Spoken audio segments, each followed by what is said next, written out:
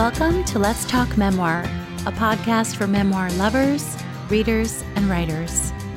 I'm your host, Ronit Plank. Today my guest is Jennifer Lunden. Lunden is the author of American Breakdown, Our Ailing Nation, My Body's Revolt, and the 19th Century Woman Who Brought Me Back to Life. Her writing has been selected for a Pushcart Prize, listed as notable in Best American Essays, and supported by grants from the Maine Arts Commission, the Money for Women Barbara Deming Memorial Fund, and the Canada Council for the Arts. Her essays have been published in Creative Nonfiction, Orion, River Teeth, Diagram, Long Reads, and other journals. She has received fellowships from Yaddo, the Virginia Center for the Creative Arts, Hunuk's Artist Residency, Hedgebrook, Monson Arts, and the Dora Maar House in south of France, and was the 2016 recipient of the Breadloaf Rona Jaffe Foundation Scholarship in Nonfiction. A licensed clinical social worker and former therapist, she provides individual and group supervision to other therapists and has also taught social work online for Simmons University and the University of New England. In 2012, she was named Maine's Social Worker of the Year for her campaign to prevent cuts to Maine's Medicaid program. She and her husband live in a little house in Portland, Maine, where they keep several backyard chickens, 2 cats, and some gloriously untamed gardens. Welcome, Lunden. Thank you, Ronit. I'm so excited to be here. I'm so happy that you're here, and we have a lot cut out for us in this interview. We have so much to dig into, so let's begin by having you share a bit about American Breakdown for listeners who are new to your book. Okay, so the seed for American Breakdown was planted in 1994 when I got my hands on a used copy of the biography of Alice James by Jean Strauss. And I'd heard of Alice. I knew that she suffered from an illness that left her bedridden. And I myself had been sick for 5 years with what was then called chronic fatigue syndrome and what we now call myalgic encephalomyelitis chronic fatigue syndrome, or MECFS. And I bought that book and I read it and I felt like I found my soul sister. And it helped me feel not lonely for the first time in the suffering that I was going through because of the illness, which was like very maligned at that time and still is, but less so, and dismissed by doctors and others. Not by people who loved me, but they were having a hard time understanding it.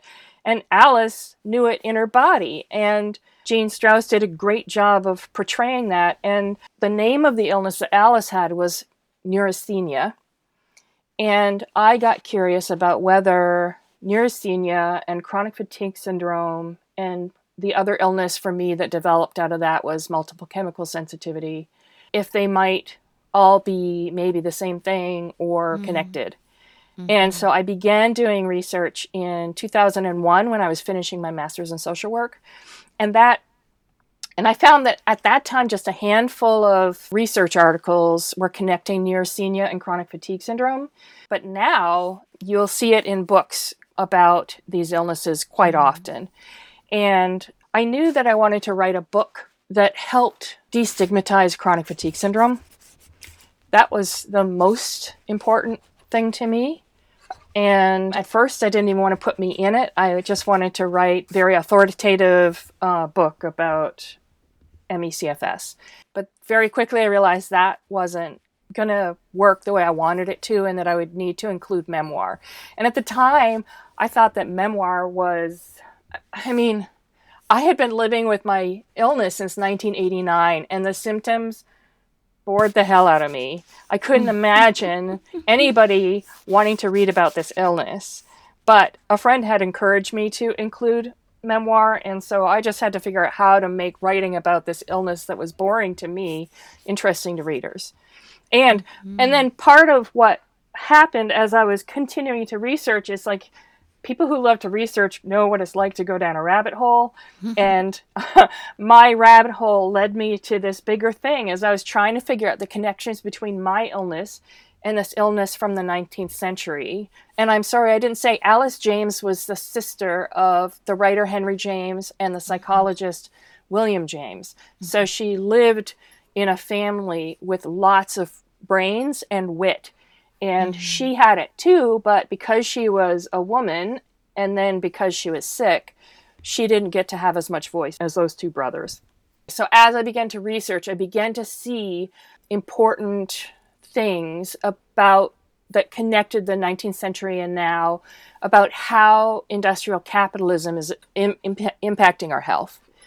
And so I sort of went into deep research about those things. And I particularly wrote about the effects of stress in America and the problems in our healthcare system, and also chemicals that we bring into our domestic environments, like shampoo and nail polish and stuff, that we think the government is keeping us safe when it's actually not, because big corporations have a lot of power in our government because of money. And it's so interesting to me, because I love that you shared you didn't want originally to include memoir, partially, and I totally understand this absolutely, that you thought it would be maybe boring because you had been living with the situation. Why would anyone want to read about this? But also, I want to really highlight that you used the word authoritative, that you felt you wanted to write a, quote, authoritative book, and so it would need to not have you inserted in it. Is that accurate? Yeah, and so that's a great question, because that leads to what I ended up doing, which is braiding memoir with researched passages. And I found that that's sort of my superpower. Like, I don't think in a linear way. I've never been good at thinking in a linear way. So first of all, when I first started studying writing in college, that was 1986 or 7. And you had two choices for genre, and they were fiction and poetry. Creative nonfiction wasn't even a thing. And so I would try to write fiction, but A, it wasn't ever fiction. It was all my own story. And B, I felt like my flaw was that I couldn't write a narrative story. I didn't know how to just smoothly write a narrative, and it felt like a flaw. And then all these years later, when I started reading magazines like Creative Nonfiction and reading lyric essays and seeing the ways in creative nonfiction that people do not have to write in a linear way, and all the possibilities that can happen, and all the truths that can be reflected in a more fragmented kind of writing, sort of opened me up to knowing a different way to write this book. And it turns out, like, since I'm not good at a linear narrative, it's what I'm good at, and I love doing it. I love finding the connections between, like, this part of my memoir and this part of the story that I want to tell in my researched parts. Yeah, and I mean, I know we're going to talk about this as well, but that idea of how much material, because your book is so well researched and it is so multifaceted. And I, as a writer, was reading it and thought, how did she organize this? How did she keep track of everything? And actually, before I want to actually start at the beginning, which is this question I have about the very first intro, one of the first introductions. So on page 4, I sent you that little tiny intro. I was hoping you could read from this section, because I want to talk about the way your book begins. Okay. For me, the garden was something to be contended with. When I should have been weeding it, taming it, saving it from itself, instead I lay in bed, in the cool of the oscillating fan, reading about my dead bed comrade, Alice James. In Alice I met my Victorian counterpart, my kindred spirit, and somehow, reading about her, bright, witty, proud, and stuck, I began coming unstuck. Why was Alice sick? Why was I? Great. So this is like, I was like, yes, when I was reading it. And so, okay, so this is the question in this, the structure of our books and where to begin is something that can addle writers. And until I figured it out for my own book, I really was floundering. For me, I just needed the container. That's kind of how I work. Right. How can you share how you came to know that this was the way you wanted to start the book? Well, first of all, I want to thank you for sending me the questions last night, because I dug around and I found the very first thing that I wrote for this book. And I was amazed at how much hasn't been changed. But there's an important piece. So I knew that I wanted to start the book by writing about this relationship between Alice, James, and me. It's like a one-way relationship, I guess. But it feels like a two-way. It just feels like she's a presence in my life. And so I knew that was like the key and where I wanted to start. And so I wrote it. But as I said, like I wanted, I'd had in my mind I would write this like authoritative thing about chronic fatigue syndrome. And when I gave the first passage to a writer friend to look at, and she was like, Lunden, it's a little dry. And she taught me, like, there are things that I didn't finish. My bachelor's is in English, but I didn't, I changed schools and there wasn't a creative writing program, and my master's in social work. So I didn't get the training that some people get in the intensive way that some people get. I learned it as I went. And so this is the friend who taught me of the importance of visual imagery. And that it was dry without it. And so I remember after she met with me and talked about it, lying in my bed and thinking, well, what is an image that encompasses my memories of that time and my feelings about that time? And the image of the garden is what came to me. And I just love how, like, if you just stop and listen to your body, you don't even have to know rationally why something is right. You should just write it down anyway. If it's not right, you can figure that out later. But it was so right, and I love it. Yes, and also what I noticed about it was something that I learned back in my master's program when I was studying memoir, and my teacher, who I bring up a lot on this show, Deborah Gwartney, had told me that the beginning of my memoir is going to help show the reader how to read my book and what to look for, and I'm paraphrasing. So yes. What I love about what you did here is you basically primed me as a reader to understand what the connection is, how you came, even in these early sentences, how you came to need to look at your situation and Alice's as connected, and where you were and the urgency of it, right? Like you're basically, there isn't a big plop of research in here, which is good. Like you don't start with that, although you certainly could start with some confounding number, to get everyone's attention. Right. But what I loved about this is you're basically showing the reader right from the beginning, this is why this matters, and this is how you should understand I'm going to approach this. And I think it's so smart. Thank you. I have to say that the very opening passage, which is not this one, that came in at the very end of this whole multi-decade process, when my editor, he was helping me cut 15,000 words or something, thank God. I mean, thank God he was helping me, because I couldn't have done it. Sure. And he actually had, he loves the James family, and so he had familiarity with them. And he suggested that I write an opening scene that has Alice swimming. And I was like, but I don't even know that Alice did swim, and I don't write things from conjecture. And he pointed me to the page in the biography, and I was like, oh, she did swim.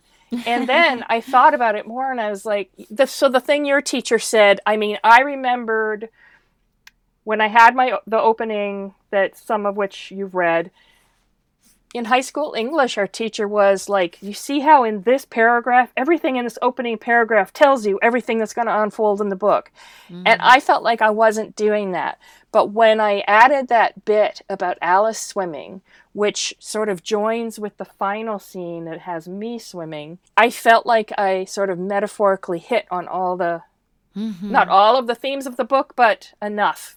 Yeah, I think people, no matter how linear we get, no matter how much something is braided, I personally think humans do have that, need for some type of pattern making and, some type of not bookends, but sort of a resonance that circles back and you revisit. And so I think that's what you did there.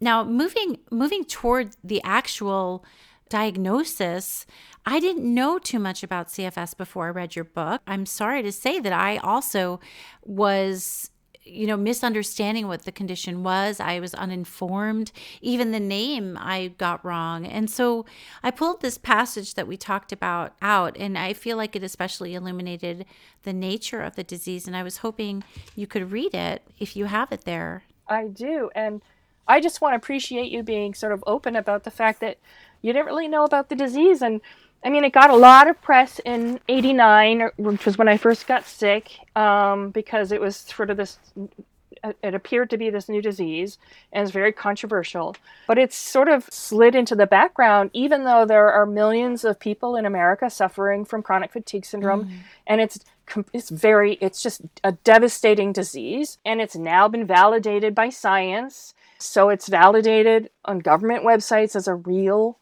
disease. But that information is slow to get to people. And so people, I mean, even people with all good intentions, when you tell them you have chronic fatigue syndrome, will say, oh, I get tired too. Life is so stressful, right? And this kind of fatigue is like a whole other level, particularly in acute moments. So anyway, that was why I went into some research about what we know about chronic fatigue syndrome at this point. And I'm reminding myself to call it MECFS because, and this is in the book too, because the name chronic fatigue syndrome was given in like 1988 by researchers who didn't really believe it was a real thing. Accumulating research indicates, for instance, that something may be awry in the autonomic nervous system of people with chronic fatigue syndrome.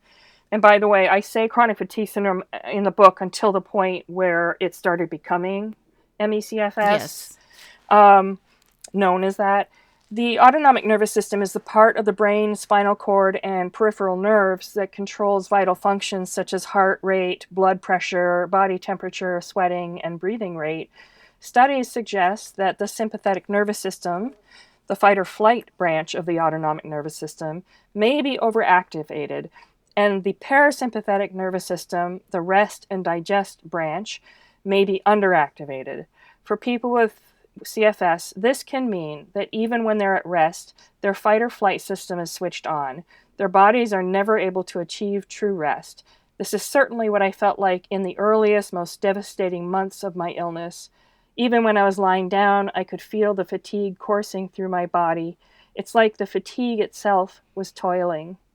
Thank you. This is one of the very first, you do it again and again where I can really understand or I try to understand. I know I can never fully understand, but where I get a better sense of what this is and what it looks like, that feeling of, immobility and not even being able to hold a book up. And I was wondering when you were writing the book, how did you balance this? I would imagine you wanted to educate people so much. And so, how was it? Like, how big of a role did the drive to educate people who haven't experienced the condition play in your approach?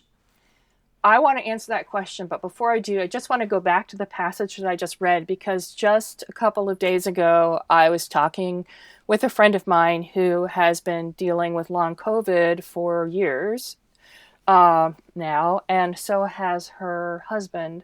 And as we were talking, basically this paragraph that I just read to you describes their experience. And so even Anthony Fauci has made connections between long COVID and MECFS. There may be some places that there are different, but there's also a lot of people who are dealing with long COVID now who are dealing with many of the same experiences as people like me with MECFS.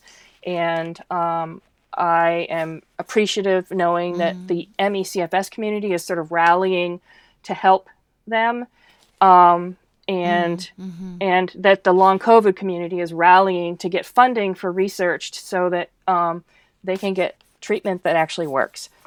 So I just felt like that was an important thing to say. Yeah. How much did you feel like you wanted to educate people, and how were you able to turn that need off as you wrote? It's so interesting. The fire under my ass for writing this book was the first doctor that I had here. So I had moved to the United States from Canada, where I had like health insurance and a good doctor. I moved here, got sick with this mysterious fatigue just a few months, like 3 months or something after I moved here. Didn't have a doctor, didn't have insurance. And the doctor that I found was dismissive of my experience and ultimately told me I was just depressed and the best thing for me would be to just go back to work, even though I was completely incapable of doing that. And refused to sign forms so that I could get welfare, which there's a power that doctors have, and that's a pretty significant power. Luckily, I was able to find another doctor who was able to sign those forms. So anyway, I say that to say, I felt so dehumanized by that doctor, and I was traumatized by the whole experience. I kept going back to her much longer than I should have because I was young and didn't know better. But at least it provided me this fire to try to set the record straight. Yeah. And so the drive, that's what pushed me through the whole thing, I think, is that fire. But since then, and, I really want to get this book into the hands of doctors. That's one of my dreams. I want to change the culture of medicine in the United States. It's that's my macro vision. But I want to tell you a story of my book's narrator. So the audiobook's narrator, they had sent me four different people to listen to. And I'm actually I often don't like a lot of audiobook readers because they sound too enunciated and not as authentic as I would like, or especially as I would like my book to sound. But when I hit play on the first one that I heard, I was like, oh my God, this is the one. I want her. And I listened to the others. I didn't want them. They said, well, we hope we can get her. And they did. And then she found me on Instagram, and I told her how happy I was that I got her to be the voice of this book. And she told me, and she's given me permission to tell this story, that reading my book felt to her, she thought, perhaps like the effect of reading the Alice James biography had on me. She has her own complex, not fully understood illness that's often dismissed. And she finally felt like she had somebody else who got it and who was speaking for her. I think that's what I would say. And I was just like, oh my God. This is the best message ever. I had forgotten something really important. I don't want to just touch the macro and change, the culture, which is a hard, slow thing to do, and you don't do it alone. But to have a magic moment for a reader, to provide them anything close to what the Alice James biography did for me is that's amazing. I'm just, of course I want to do that. That's so important. Yes. Yes. And I was thinking about that as you started to tell that story, that even on this very initial level, you have already affected someone deeply, right? The book isn't even in the world, and the people, the early readers, and even the audiobook narrator is finding comfort and solace there, right? Now, I want to talk about the original title, the name given to this syndrome. And I have this little quote here, which there is so much to learn in your book, but this is the quote I pulled. Holmes settled on chronic fatigue syndrome, but that name, according to Johnson, cast the illness's victims in the role of, quote, shirkers who chose to defy the nation's Protestant work ethic, end quote. It is, she argues, a name that sets up CFS sufferers for aspersions and disregard. Quote, if diseases were named after symptoms, she notes, leukemia too might well be called chronic fatigue syndrome, and diabetes chronic thirst syndrome. And this is just the tip of the iceberg. And so I felt so frustrated and aggravated and angry with the state of medicine, or at least the medical establishment, when it comes to this disease. And I wonder, as you were writing this book and you're gathering all this data and writing so much and so deeply about what you experienced and what's going on in this country, what the effect was on your body. What is it like to live and breathe this subject even more, because you're becoming an advocate? What is it like for your own health in that regard? Thank you for that question. And first, I just want to say that the Johnson referred to with that amazing quote about shirkers and other leukemia could be called chronic fatigue syndrome. That was Hillary Johnson, and she wrote an amazing, and she really researched. She found stuff nobody else had found that we wouldn't have if she hadn't done it. So her book is Osler's Web, and I learned so much in it. And I'll say that at the time that I was writing this book, I was also a therapist, and a lot of my clients were trauma survivors. And I loved being a therapist, and I loved my clients. I was sort of dealing with like this really hard stuff on both sides, in both places where I was putting most of my attention, in my work as a therapist and my work writing on this book. I was only able to write the book on weekends, or then I found a way to pack all my clients into 3 weeks and then take a week so I could get some consistent writing time. But I feel like at the time, I think that the fire under the ass thing, it's invigorating. It's like I'm turning the tables of power. I have something to say, and I'm going to get it out there into the world so that other people can't just dismiss and fail to treat people like me. I guess that's like a mission, right? It's a mission statement. And when I feel like when you're driven by that, it can take you a long way. And it did. But I will also say that by the end, I was so done. Just so tired. Just emotionally, I couldn't even look at the book again, which is not uncommon. I mean, part of what my work was when I was doing my work as a therapist was finding ways to provide self-care so that I could be more resilient. And so I learned a lot of ways to do that. One of the things was swimming. And what I've realized is that my second book is going to be about the river where I swim in the summer. And it's basically my healing book. It's like a book that I feel like I can write that will help me recover from the hard work. I don't know. There's something empowering about finding statistics that really say the truth about something you know in your body. And so there's something depressing just about living in this country right now where I think we all feel disempowered and we all feel like there's no hope. Though I did find ways to be hopeful at the end of the book. But anyway, my next book is going to be about swimming in the river, which I believe will help me heal and recover from the hard emotional and intellectual labor of writing this American Breakdown. But I also hope it will help others get some moments of healing from just living in this country, doing what we do. I don't know if I'd heard the term grind culture, but that's like the perfect term for what we're in. I know it is. And I feel like sometimes you don't even notice it, right? We're like the frog in the pot of water. You just don't even notice it. You would not even realize exactly how ramped up you are at all times and struggling and tense. And that's just again, like just a very mild version of what you and others who are dealing with this kind of debilitating disease experience.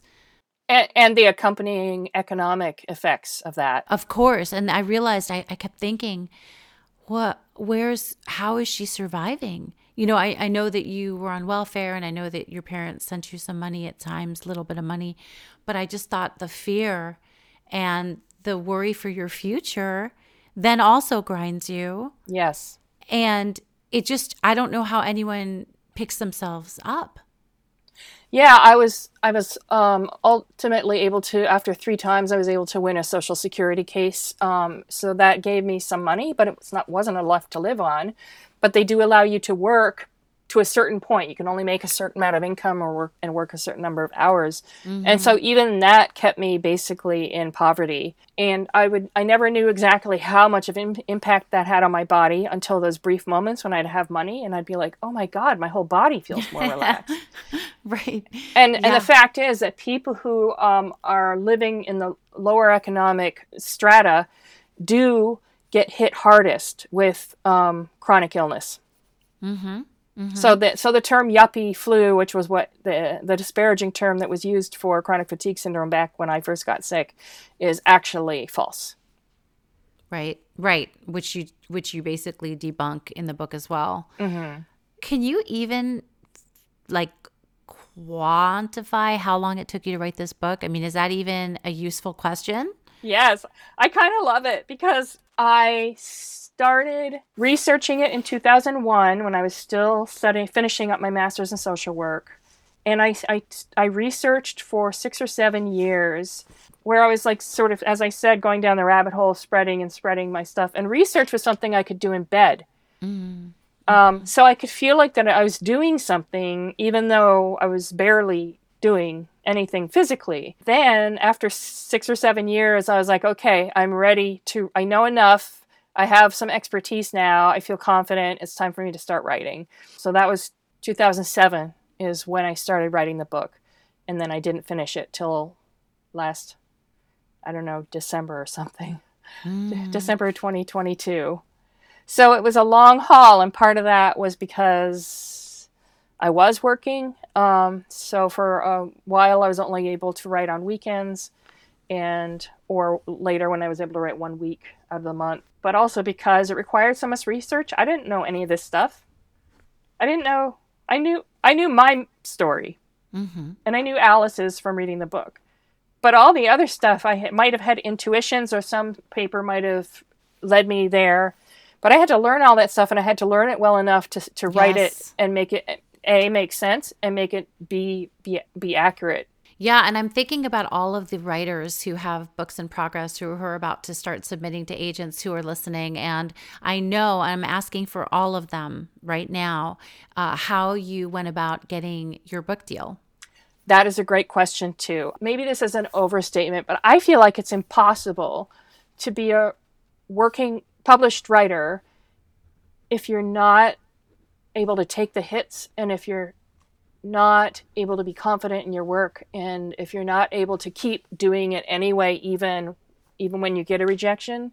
And I'm really fortunate that I was well supported as a child and a teen by my parents and by writing mentors in my high school. And that really gave me the confidence to just take the hit and then just keep going. I wrote my first book proposal like I had probably been maybe started the book, and then I bumped into a writer at a park, and he's like, oh, you got to write a book proposal. You should do that first. And it took me like a year to write the first book proposal because it was quite detailed, and it took a lot of time. Oh, yes. Anyone who's tried to write one, I mean, me included, we all know. Yes. Good. Okay. Thank you. Isn't it like I remember thinking I wanted to write a novel next just so I don't have to do a proposal. Yeah. It's like I could just be writing the book, but I did that. I sent it around to maybe 8 people at a certain point, and they all turned it down. I revised it. I waited a few years and probably had improved my sample chapters and sent it around again to about the same number of people. They all turned it down, and then waited a few years, kept going, and then sent it out to maybe 10 people, and one person said yes. And that was Mackenzie Brady Watson. And I am so fortunate to have her. She's been amazing.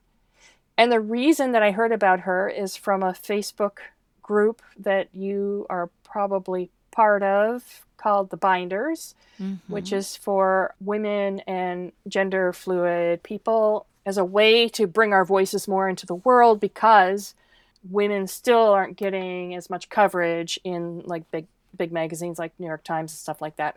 And so we have this group to support each other. And somebody interviewed Mackenzie Brady Watson somewhere along the line, and I kept her name for the next time I would be sending the round, and that's when I did it. So there's that. And then she helped me revise my book proposal yet again and suggested some rewrites. And then we sent it out. And I am just so thrilled that Harper Wave took it. They have treated me so well. And I feel like my editor, Karen Rinaldi, who's also the publisher, she just trusts the writer. And she understood what I wanted to do with this book. And she didn't ask me to change it in any way that didn't make sense to me. Mm-hmm. Mm-hmm. So I just feel like you got, for people who are out there and if they got rejected by 10 agents, like take a break, keep working on the book, and then pitch a bunch more and just keep going. Some books are harder to sell than others.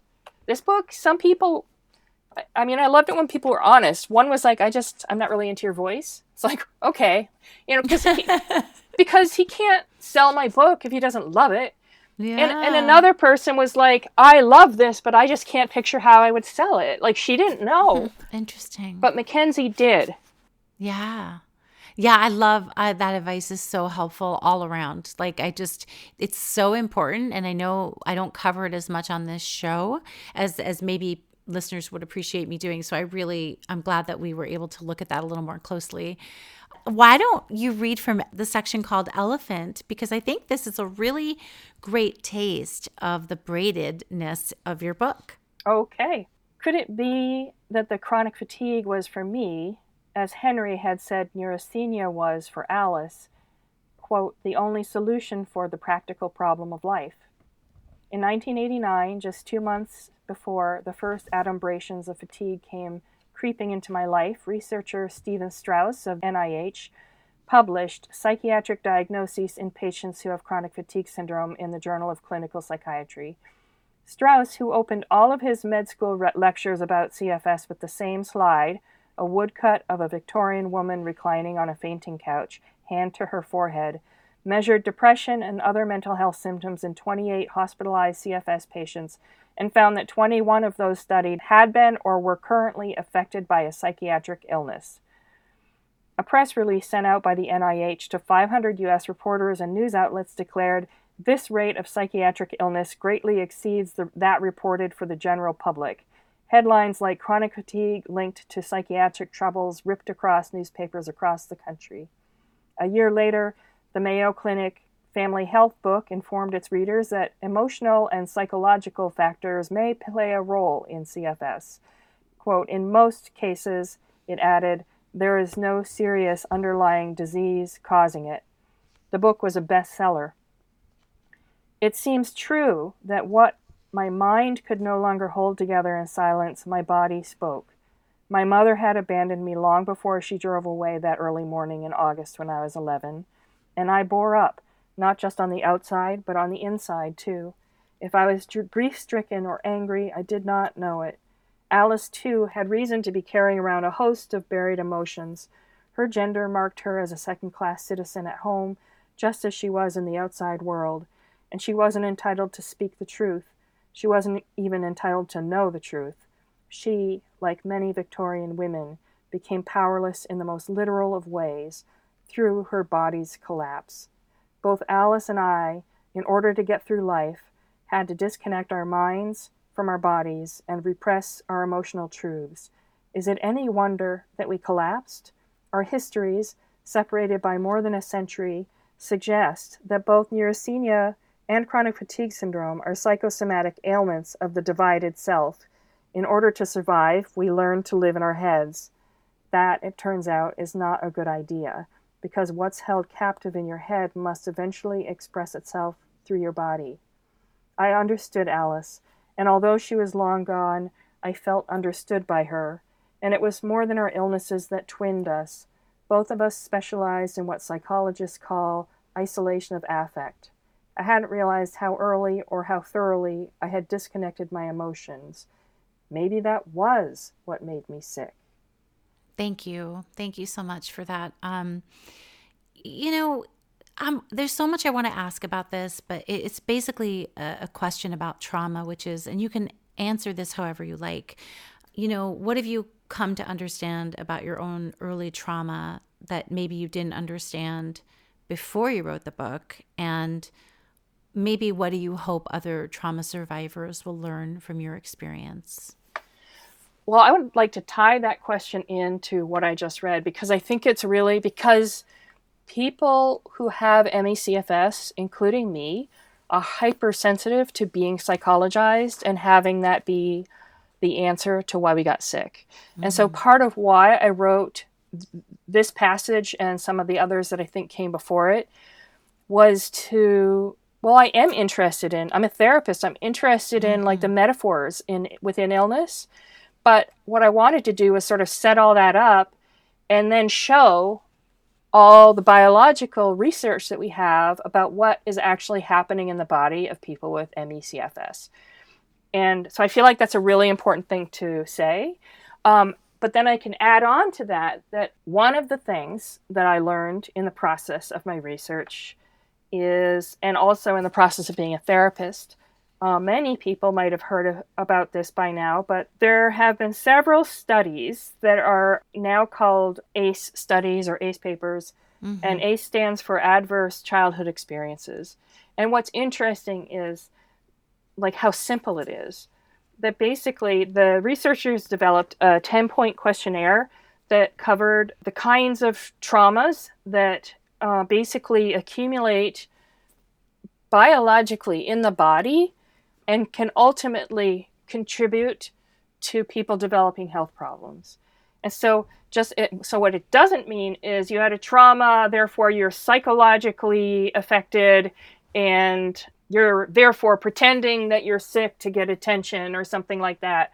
What it means is that when children are affected by neglect and domestic violence or physical, emotional, verbal, or sexual abuse, or the physical or emotional absence of a parent due to death, divorce, prison, or substance use disorder or mental illness, each of those is counts as a 1 on this ACE questionnaire of 10 questions. And basically, the more yeses you have on that questionnaire, the higher your risk of cancer, autoimmune diseases, ME/CFS, depression. And so what the American Academy of Pediatrics released a landmark statement in 2012 warning that the toxic stress that children sometimes deal with can leave this is a quote, can leave a lasting signature on the genetic predispositions that affect emerging brain architecture and long-term health.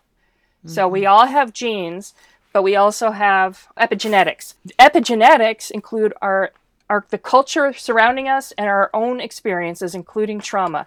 And our epigenetics, it can change our gene expression. Yes. And that's what can create problems for putting people at higher risk for developing illness. It's interesting. When I first heard about epigenetics, the first person I ever interviewed about it was for a different podcast I had, and I had never heard it. I thought it was maybe just sort of a little bespoke term. I had no idea that it had actual like research behind it.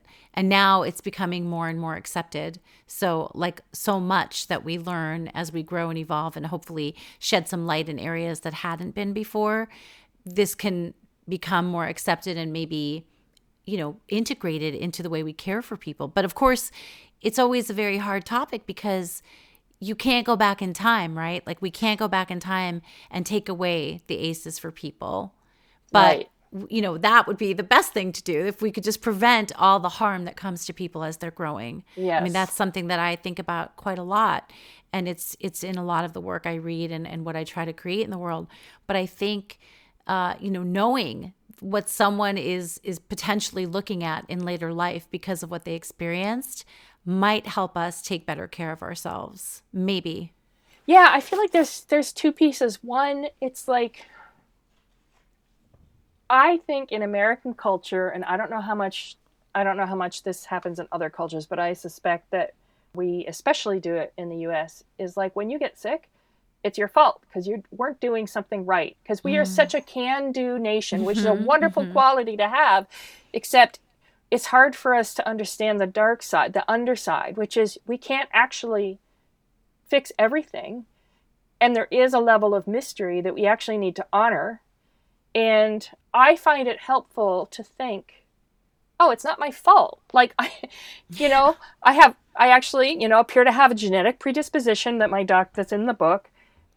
I do have some ACEs, but that doesn't mean I'm completely powerless. And or anybody who has a number of ACEs, there are lots of things that people can do that can help basically to try to rewire your brain and calm your whole system down. And yes, ultimately, I want us to change the culture so that children can be safer. Mm-hmm.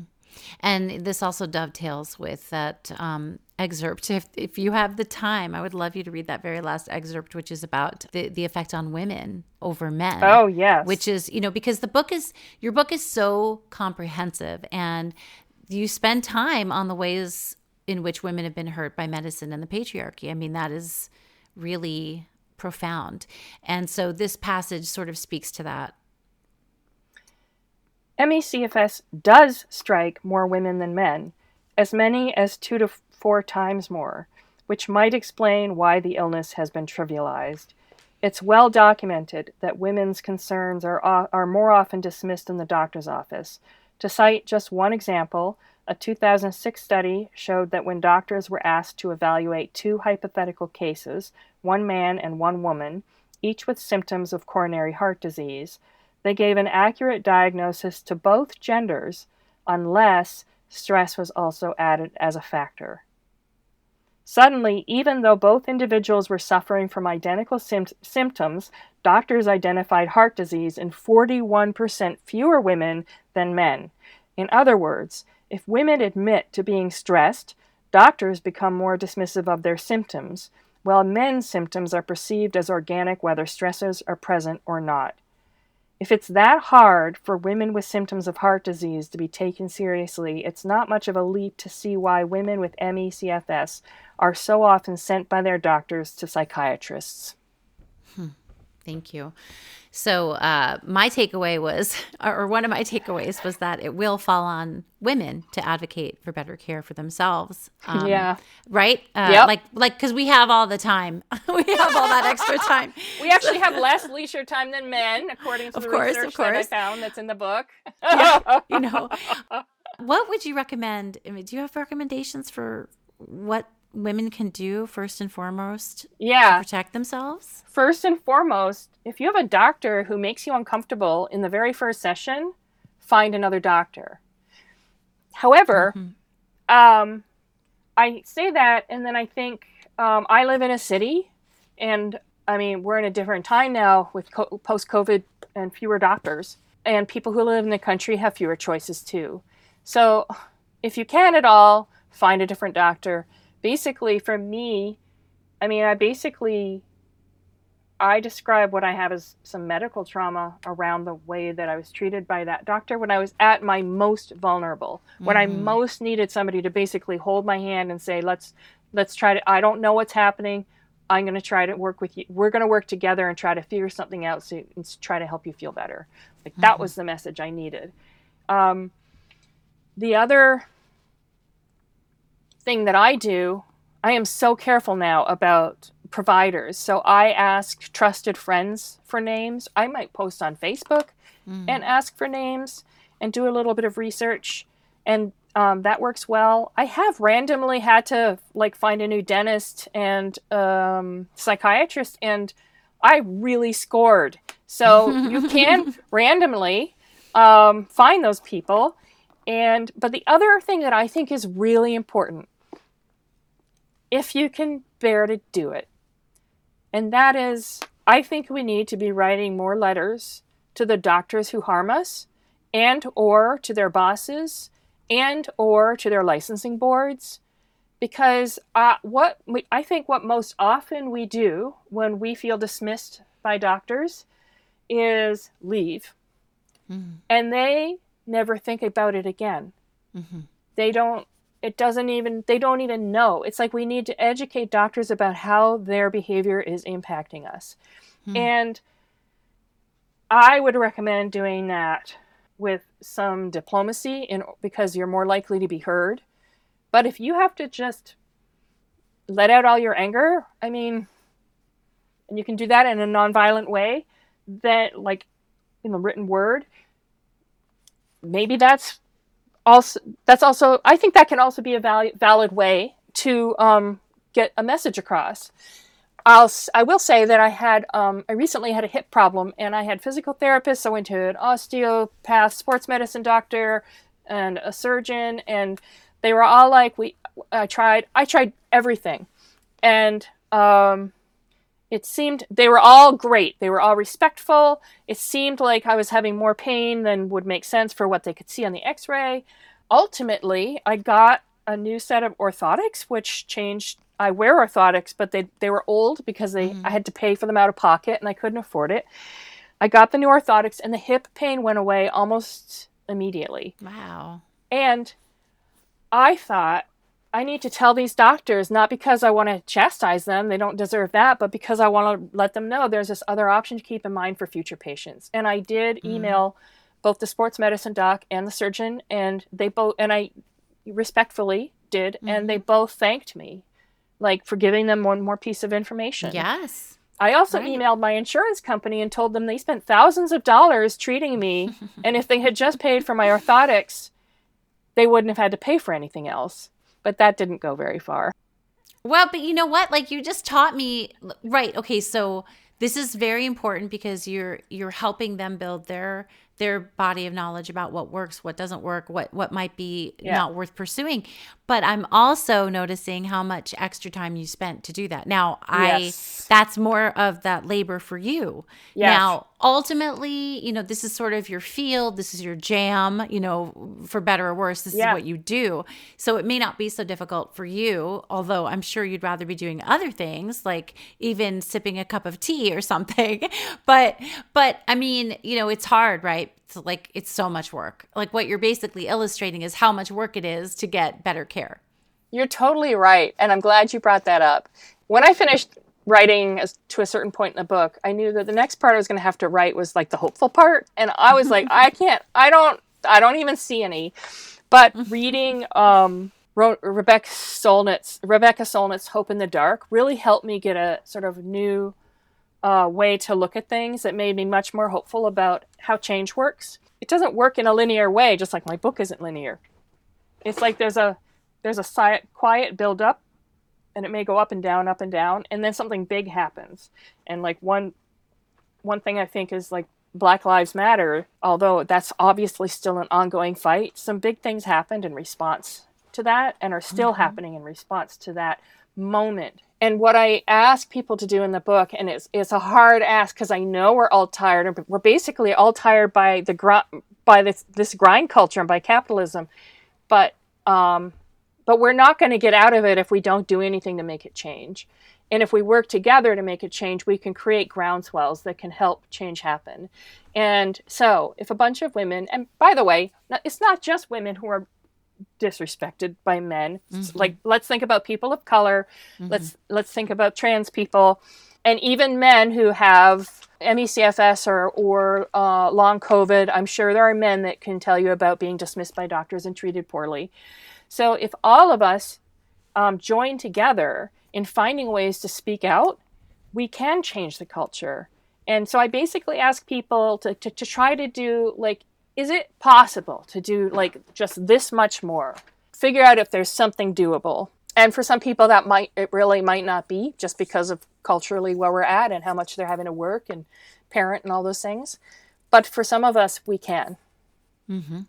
Right. And I feel like, when we have a little extra room, on our plates, or when we have that extra energy, then we can do a little bit more. So hopefully when we don't, maybe other people can do it. And you know what I mean? It's sort of like that give and take of like, what can you put back? And when you can't put back, don't worry, because hopefully somebody else will do it for you for that time. Yeah, that's like maybe reciprocity or paying it forward. Yes.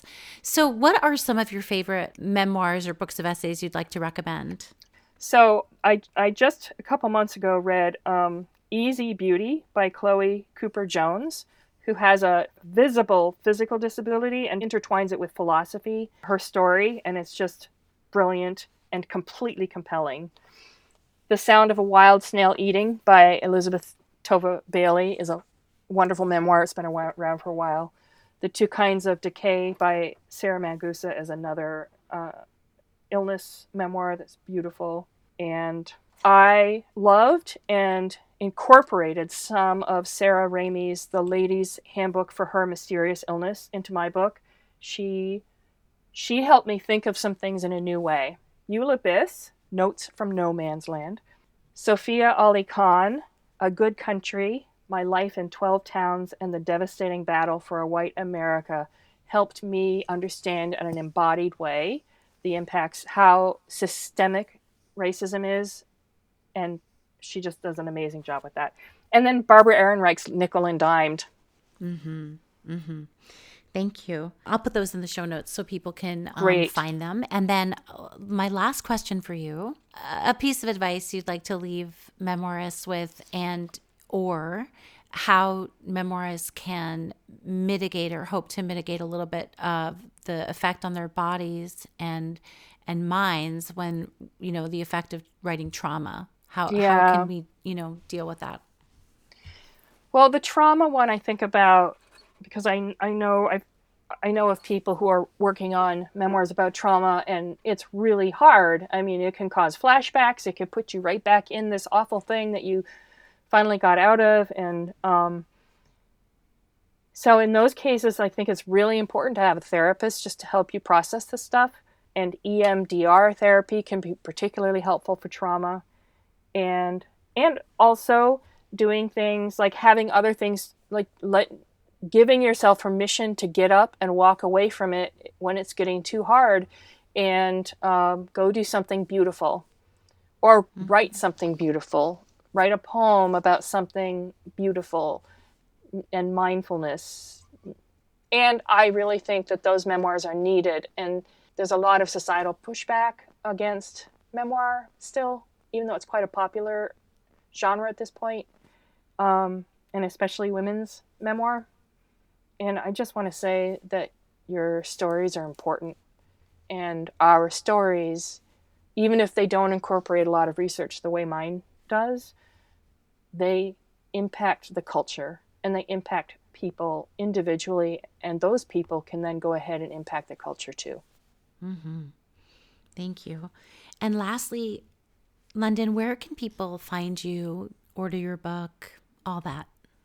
Well, if they Google me, they should be hopefully my website will come up on the first page.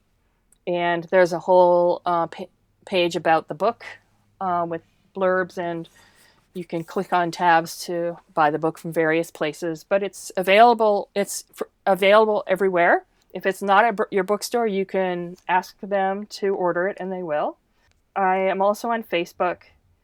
And then my Instagram, is it called an Instagram handle? I've never been, yes. Facebook is my place. Well, that's great. I mean, we all have the places where we spend more time, and I think that makes sense, right? I mean, that's where you found your people. That's where I found my people. And it's like, it's like a place for story, but I like Instagram. And so my handle is J Lee Lunden, JLEELUNDEN. Thank you so much. I really enjoyed our conversation, and I learned a lot, and I know there's even more to learn from you, and I hope that keep on doing the work you do, and thank you for spending all this time on creating this beautiful book. Thank you, Ronit, and it's just been a pleasure to be able to get into more depth about the book, and it's been a pleasure to talk to you, so thank you so much. Thank you for tuning in to Let's Talk Memoir.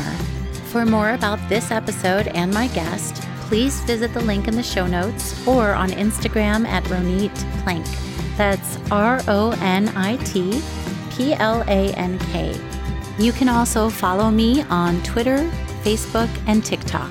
If you liked this episode of Let's Talk Memoir, please go ahead and share it with your friends and subscribe. And if you have 2 more seconds, you can rate and review it on Apple Podcasts, which really does help other people find the show. Thank you so much for being here.